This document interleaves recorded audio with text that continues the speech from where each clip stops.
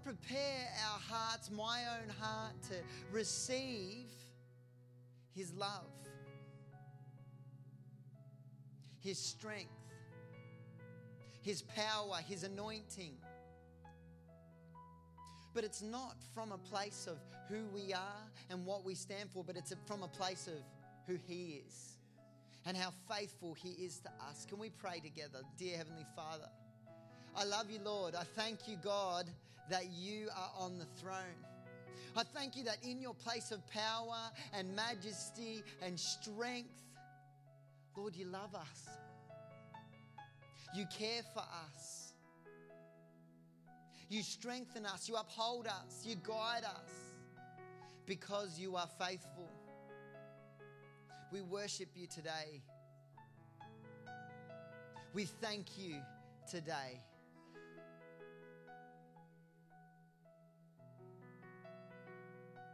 Just feel that there are people here today that are overwhelmed with busyness. Busyness is the word that has come to my heart. God is with you. Do you know, sometimes God does not remove the busyness, but He gives you the ability to handle it, the faith to overcome it, the strength to work through it. He knows what you can handle, and He is for you. Amen.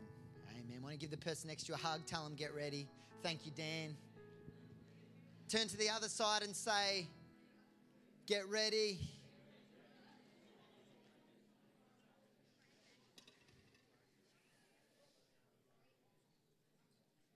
So the title of my sermon for this morning that I felt to bring to our community had about 7 or 8 different name changes. Because for me, as I find God draws me to Scripture, what initially draws me there is often not what God begins to speak to me about. So this week, on about Tuesday, the sermon title was Just Keep Swimming. Has anybody seen Nemo? Give me a wave. Has anybody seen Finding Dory? Give me a wave. Was anybody disappointed with the sequel? Oh, why is that always the case? They go in with such anticipation and excitement and then it never seems to be what I hoped it would be. But it started off with Just Keep Swimming. And then it transformed to Take a Hold of Your Moment. Everyone say, oh, that's a good one, isn't it? It was a good one. No one said that. I thought it was a good one. I know what I'm about to talk about. But I settled this morning on faithfulness. And then you can see that the moment it all changed. That's what I want to talk about this morning. The moment it all changed. You see, God is faithful. So we can persevere when we're busy, when we're tired, when we're run down. We can persevere and know that strength and help is coming from God because He carries us and helps us to succeed. But often the transition takes place when we begin to focus on His faithfulness to us instead of our situation. Because He is faithful. When you begin to see that, everything changes. Have you ever had an experience, I know I have multiple, where you're in a moment and you think you're heading one way and then in the click of a finger it changes? Let me give you some examples. When we were on holidays, we went camping and everyone, I know, I heard I got paid out about that whiles away, but I feel there are more campers here than there isn't. And they are with me. And I see all the campers get excited. See, then they all shuffled a little bit in their seat. But what happens, I find, is one thing is exceptional. It's an incredible feeling about camping. It's just after you've had a shower because it's the only point of the day when you're actually clean. And you hop out and you go, this is truly a foreign feeling. And you're clean. And what happened is I treasure that feeling, and we went on holidays and I took my kids out and we bought them an ice cream and we're all enjoying the ice cream until Kiara licked hers and it fell onto the floor. And every parent has experienced that heartbreak with your child. We lamented together, but so did the owner, and he bought her another one and said, I'll be back tomorrow. And then the next day we went and got another ice cream. And in a moment I hear Lila saying, Daddy, can I have a hug? And for every parent, when your baby says that to you, instantly you swing around with arms open and you're going for that cuddle. But then you realize in that moment, more ice cream has made the face than the mouth. And you go, I don't know if I want to cuddle anymore. And it's sort of a cuddle at a tap and it's more of a wipe cuddle. And in that moment, everything changes. You're heading in one direction, and then everything changes. Or when you hear that moment, whether you've got a niece or a nephew or a child or a cousin, and they say, "Can I have a kiss?" But they've got a cold, and you realize more snot is on the face than the nose. And then you're like, "I've got to kiss that now." And you go from yes to no in the snap of a finger. Has anybody ever been there? Has anybody ever committed to that moment? It's not fun, but it's worth it. But in that moment, everything changes. I remember when we were walking into a church in Geelong, we were visiting, a friend of my parents was speaking. I was a child, and my dad was making his way across the car park. It was a concrete car park, and there's obviously a little bit of work going on, and it had been raining. And my dad sees this puddle, and he's in this suit, which was cool. It was like a blue kind of super trendy, and sees this puddle.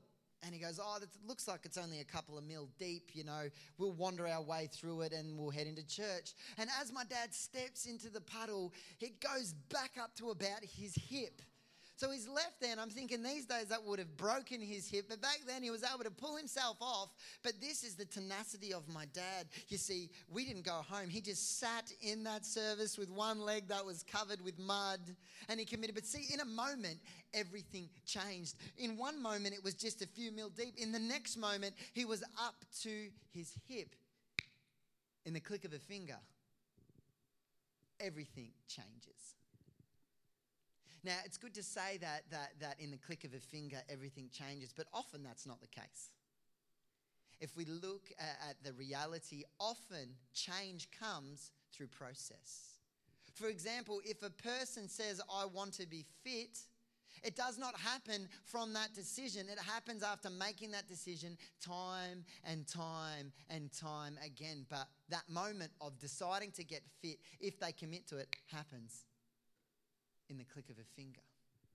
I want to talk to you this morning about God's faithfulness, and I want to use Micah chapter 7, if you guys want to begin to turn there, for the premise and the base, what I want to build upon, the fact that God is faithful, and often we need to take a hold of that, understand that, recognize that in our life, and it begins to change everything, because God is faithful.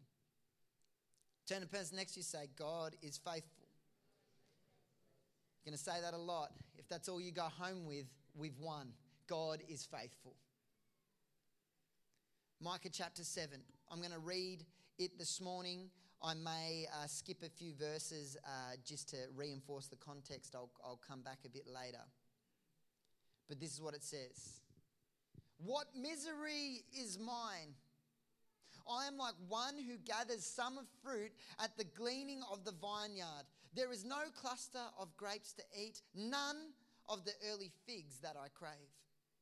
The faithful have been swept from the land. Not one upright person remains. Everyone lies in wait to shed blood. They hunt each other with nets. Both hands are skilled in doing evil. The rulers demand gift. The judges accept bribes. The powerful dictate what they desire. They all conspire together. The best of them are like a bearer. The most upright, the worse than a thorn hedge. The day God visits you has come. The day your watchmen sound the alarm. Now is the time of your confession. Do not trust your neighbor.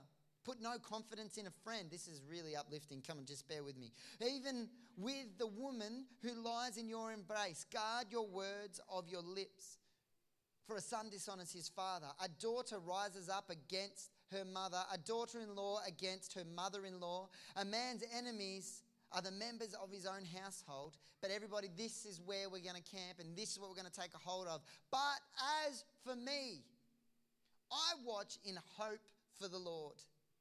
I wait for God, my Saviour. My God will hear me. Do not gloat over me, my enemy. Though I've fallen, I will rise. Though I sit in darkness, the Lord will be my light. Because I have sinned against him, I will bear the Lord's wrath until he pleads my case and upholds my cause. He will bring me out into the light. I will see his righteousness. Then my enemies will see it and will be covered with shame. She who said to me, where is the Lord your God? My eyes will see her downfall. Even now, she will be trampled underfoot like a mere in the streets. Let's go down to verse 18.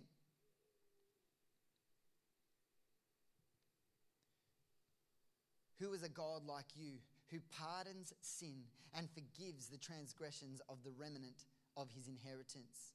You do not stay angry forever, but delight to show mercy. You will again have compassion on us. You will tread our sins underfoot and hurl all our iniquities into the depths of the sea. You will be faithful to Jacob and show love to Abraham as you pledged on oath to our ancestors in the days long ago. In verse 7 it says, but me, I'm not giving up. So if you're looking at the context of this scripture, what's going on in this passage as he begins to write is Israel is in Babylonian exile. That they had walked away from the promise that God has for them in the promised land and his blessing and protection once again because of their disobedience. But this time, the society is falling apart. This time, Micah is in deep, dark despair because of the state of God's people. It's a dark time. They're sitting in the filth of their disobedience. They knew it was right, but yet they continue to seek, and not only seek, but pursue what created distance between them and God. So at the start of chapter 7, we see a dirge, a lament. He's in pain. He's talking about it. There is some depressing things going on. The Message Bible writes it like this: the right living of humans are extinct. He couldn't find any honourable people in the land. It says they're out for one another's blood. It was a dark time as he looked at God's people in disobedience. It was a hard time. He's there looking at a landscape, at a picture, at a situation that was not going well. Have you ever been a bystander like that? Where you look at, even at our society, I begin to pray and begin to seek God for what's going on in our world at the moment. And I continue to pray for our leaders. But yeah, I've seen situations where you're a bystander and you see something going on and you see the despair and you see the pain and you feel like you can't help anything without God's intervention. Maybe you've landed yourself in a situation from your own disobedience that's caused despair in your life and pain in your life. And you're needing to repent and ask God to help you. We've all done that. We've all placed ourselves in those situations. So in the first 6 verses of chapter 7, it's a lament. He's in pain. But the hinge of chapter 7 is in verse 7. The hinge is where everything begins to change. It's a personal testimony. He says, but as for me, I'm not giving up. This is the Message version. I'm sticking around to see what God will do. I'm waiting for God to make things right. I'm counting on God to listen to me. Oh, isn't that an incredible thought? Isn't that? So he's in the midst of looking at pain, despair, sin, something that can't be overcome without God's intervention. He's almost at a place of lost hope, but then he says, no, as for me, I'm not giving up. I'm going to see what God will do. I will wait on him because he listens to me. So it goes from misery to a personal testimony, and then God begins to prophesy hope and restoration through him. Because then he goes on to say, all of your scattered people will come back. He wipes the slate clean. Mercy is your specialty. He says that he will remember his promise to the ancestors long ago.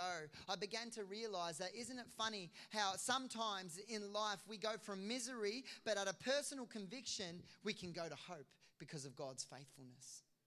In the middle, we meet God's faithfulness. All can be lost, but because we remember his faithfulness, all of a sudden, what we begin to prophesy into our future is the fact that God is faithful to us. Micah is prophesying judgment. He has his personal conviction that God is faithful. It hinges the whole thing. It goes from lost hope to God restoring his people. But often it hinges on a personal conviction. Because in that moment, it hadn't changed. In that moment, nothing had happened yet, but he had determined, but as for me. This morning, I want you to have your Micah 7:7 moment where you say, but as for me, I'm not giving up because God will hear me and he will answer my call. Because he's faithful. Because he wants what's best for you. But sometimes we need to find that personal testimony in our life that we decide to have more faith in the faithfulness of God than looking at the broken situation. You see, Micah at that moment didn't look at unfaithful people towards God, but looked at God's faithfulness towards his people. And that's what we need to realize. We are all sinners, but he is still faithful. We all fall short of the grace of God, but he is still faithful. Because here's the thing, he does not meet us in the middle, but he comes to where we are and carries us towards his will because he is faithful. This is releasing because no matter how dark, no matter how oppressed, no matter how far gone your situation looks, we can have faith that God will meet our needs because he is faithful. Turn to the person next to you and say, but as for me, I'm not giving up, and mean it. And now you've got accountability. You can use that against that person next to you now. When they hit hard times, you can say, I thought you weren't giving up. And direct them towards the faithfulness of God. So let's look at 3 things that I believe God has spoken to me to encourage you with this morning about Micah 7:7. Let's begin to focus in on that. Hope and expectation. He says, but as for me, I watch in hope for the Lord. Micah was in pain over his situation, but he did not see the circumstance for what it was, but he had hope that God would restore. It says he watched for the Lord to change and bring breakthrough. Recently, Jai got a game. What's it called? Beyblades. It's pretty cool. You get this little bucket kind of thing, and he has like a spinning top, and they spin, and then someone else has a spinning top and spin, and then they battle each other and they crash, and the last one spinning wins. And he absolutely loves it, and there's these little communities and pockets that are popping up at his school, and they're all playing it together. Now, he says, Dad, would you play with me? And I love it because what I love about it is, one, I get to engage with him, but 2, while he's watching the Beyblades, I love watching him. Because he watches in such anticipation. Oh, what's going to happen? Oh, I think I'm going to win. Oh, no, you're going to win. And he just is so excited about watching these spinning tops. There's just this joy and there's this anticipation. Oh, what's going to happen? Hope and anticipation. He says, I watch in hope for the Lord. Hope is a firm conviction or a confident expectation. And in Micah's case, that was in God. I love the psalmist. This is what he writes in Psalm 5:3. It says, in the morning, Lord, you hear my voice. In the morning, I lay my request before you and wait expectantly. What's your expectation when it comes to God?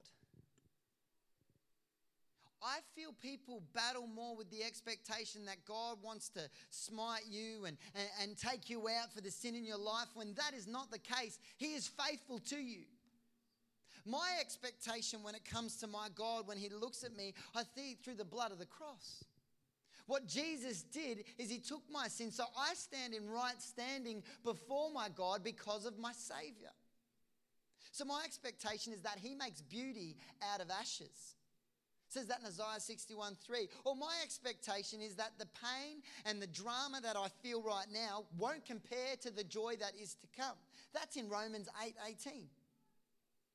Micah says in the very next verse, in Micah 7:8, though I have fallen, I will rise. Though I sit in darkness, the Lord will be my light.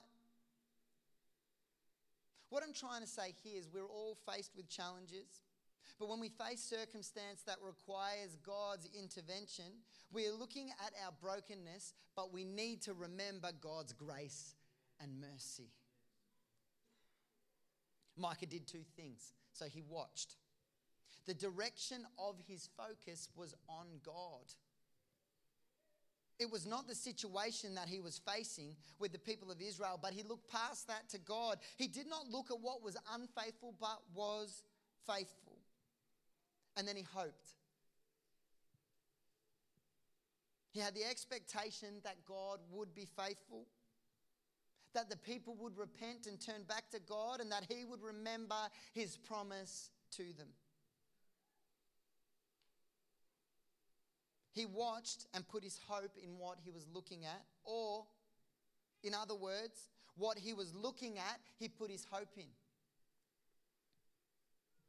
What are you looking to for your hope?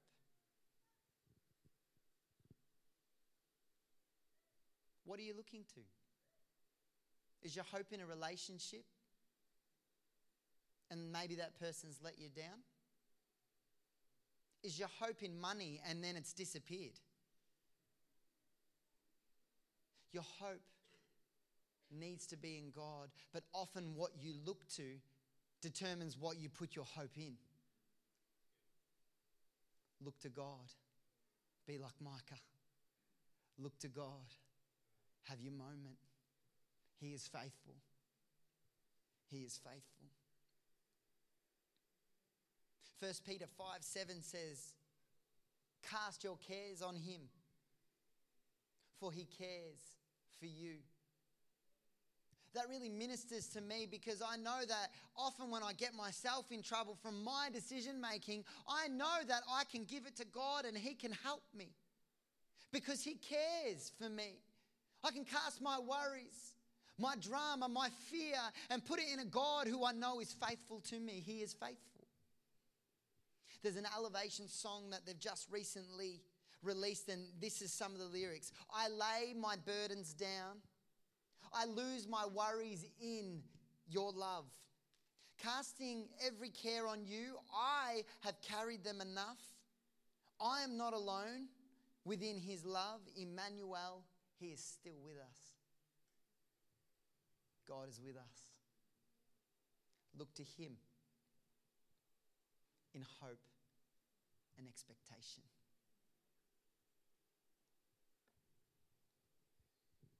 Often hard to remember in the middle of it, but throughout life, his faithfulness never changes.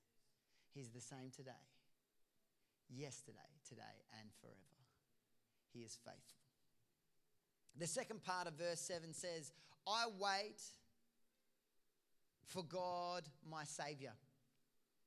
Isn't it great that in that he says, I wait on my God, and then he gives him a title as to who he is, my Saviour. The one who brings breakthrough. The one who sets me free from the situation. Transitional moments happen when you realise the timing is not always in your hands. Waiting, as he said, I wait for God, requires perseverance. Waiting requires courage. Waiting requires strength. Waiting requires an understanding that the timing is in God's hands. But how can that be, Charles? It's just waiting. It's just waiting. I think the faith is in the waiting. Micah was determined to continue waiting with a steady belief over a period of time that God would do something. Waiting is also a great sign of dependence. In one of my many holidays, it seems to be my car is in a habit of breaking down as soon as we leave for holidays. We literally were on the road 20 minutes. Oh, it was a bit longer than that. But something happened with the connection to my trailer and my dashboard lights went, and we had left at 4 o'clock in the morning and it was pitch black dark. And we were on a place where we couldn't stop. At least I still had lights out the front, but no lights on the trailer, and people were coming up behind me, and I had my iPhone just so I could see the speed until it was safe to pull over. And I was in this moment and I thought, it was only a $4 fuse, but I was like, I think it's a fuse, but I don't know which fuse it is. I don't even know what the fuses are, let's be honest. And I'm like, oh no, this isn't good. So what we do is we wait for the roadside assist in the hope that they would be able to save us from the situation. Our hope is a sign of dependence on who we're waiting for. So Micah had hope and anticipation, expectation in his Lord, but then he waited on his Savior. He was waiting on the one he knew could save him and redeem him from the situation. He didn't just wait for anybody, he waited for his Savior. Because when your Savior comes, if he is your Savior, which God is in our situation, we know he won't be overcome by what you're going through. He's in the business of making the impossible possible for your life. He's in the business of making the unmovable, immovable, movable. He moves mountains. In fact, the one you're waiting for has already given you the victory. Amen. Thank you, Lord. But what can be learned in the waiting? If you're writing notes down this morning, I encourage you to write these things. What can be learned in the waiting? One of the things I felt the Lord say to me this week is self-awareness. What you can handle and what you can't handle can be revealed through the waiting. I remember many years ago I bought my dad a barbecue, and we're all beginning to see the trend that I'm not that handy. And it wasn't a barbecue that come 90% together and you put the wheels on. When I unpacked this thing, it was on special. I realised it was far beyond my ability. But I'm also very impatient. So I began to set it up, and then I realised as I began to set it up at the time, oh no, this is beyond me. I can't do it. So I called a friend of mine who was handy, whose name was Tim, but he said, yeah, I can come, but you're going to have to wait for me to do it. So then I was in this battle. I think I could pull it off. I can follow the instructions, or do I wait? So eventually I waited, because in the waiting, the day he arrived and we began to construct it, I realised it was beyond what I could have done. As I read through the book, I realised this was far beyond me being able just to put it together. I actually wanted it to work. I had this fear of it becoming the barbecue I bought that was in the corner that we never used because I couldn't put it together. That was my fear. But in the waiting, and often when God makes you wait, it can be giving you a picture of, one, what you can handle. Yes, I'm ready to engage it. But two, it can also reveal to you what you can't. The second thing that can be revealed in the waiting is that God's plans will always work out better than our plans. The third thing, the growth in the waiting helps you properly to take a hold of God's purpose when the timing is right. And the fourth thing that I have often battled with, and I believe that this is the word of the Lord for somebody today, is that in the waiting you battle with the lost time. Every minute I wait, I never get that back. I should be progressing. I should be moving forward. I should be here by now, but yet I'm waiting. God, why am I waiting? You know what I felt he revealed to my spirit is that God can make up lost time in the blink of an eye. At the right time and the right purpose, with the right layer of maturity in your life, you can make it up in the blink of an eye. In the wait, attitudes are tested, faith is tested, patience is tested. But most importantly, God's purpose will be revealed and released in your life. Determination is forged in the wait, so that when release comes, it is something we can cling to and not let go of. I wait for God, my Saviour. Dan and the band, I might get you guys to come up. I think I might change. It says, my God will hear me. At the end of verse 7. My God will hear me. What an assurance. This is Micah. And at verse 7, he begins to have a transitional thought. He remembers that God is faithful. What I love about it is he's actually basing his faith on the fact that God had made a promise to his ancestors. We see that at the end of verse 7, to Abraham, the Abrahamic covenant. What I love and I'm amazed about God is that in the Bible days, in ancient times, there was a covenant. It was also always made between two people. Often a stronger party who provided provision, food, protection. And then there was a weaker party that often what they brought was love and loyalty and that's what they provided. And they'd come together and they'd make a covenant to each other. And it couldn't be broken unless someone died.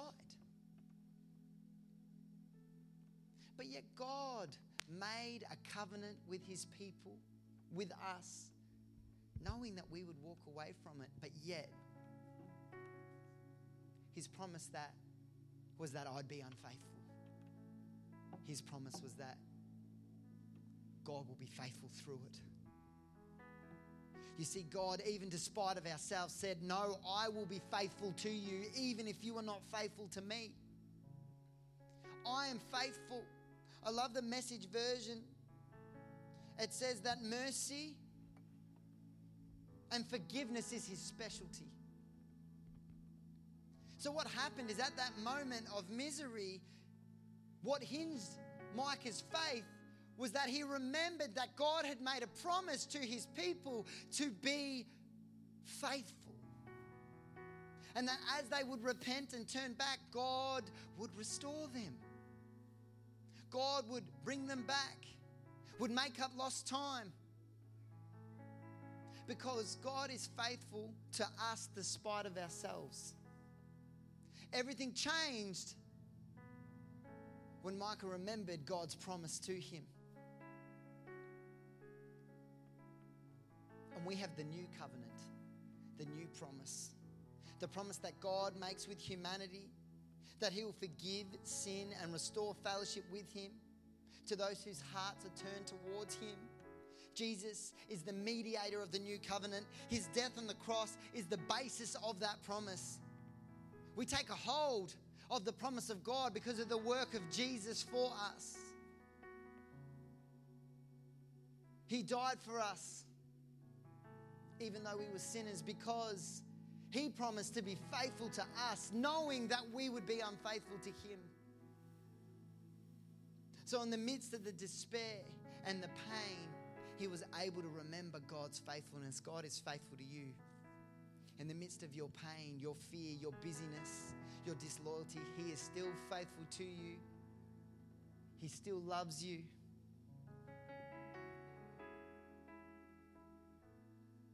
He's faithful.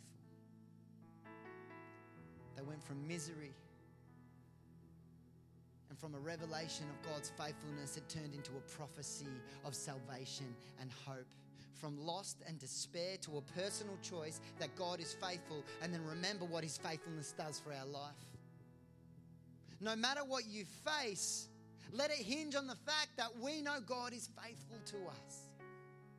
As we are repentant, humbled and submitted to him, he'll begin to restore, he'll begin to build up, he'll begin to bring additional blessing. So let's stand for a minute. God is faithful. Everything changed when he had hope and anticipation in the God he was praying to. He waited on God, the God that was his Savior, our Savior. He didn't let the voice of his trials or the voice of his busyness be louder than the voice of a faithful God. Know that God hears you. Know that God is for you. So why don't we just close our eyes this morning?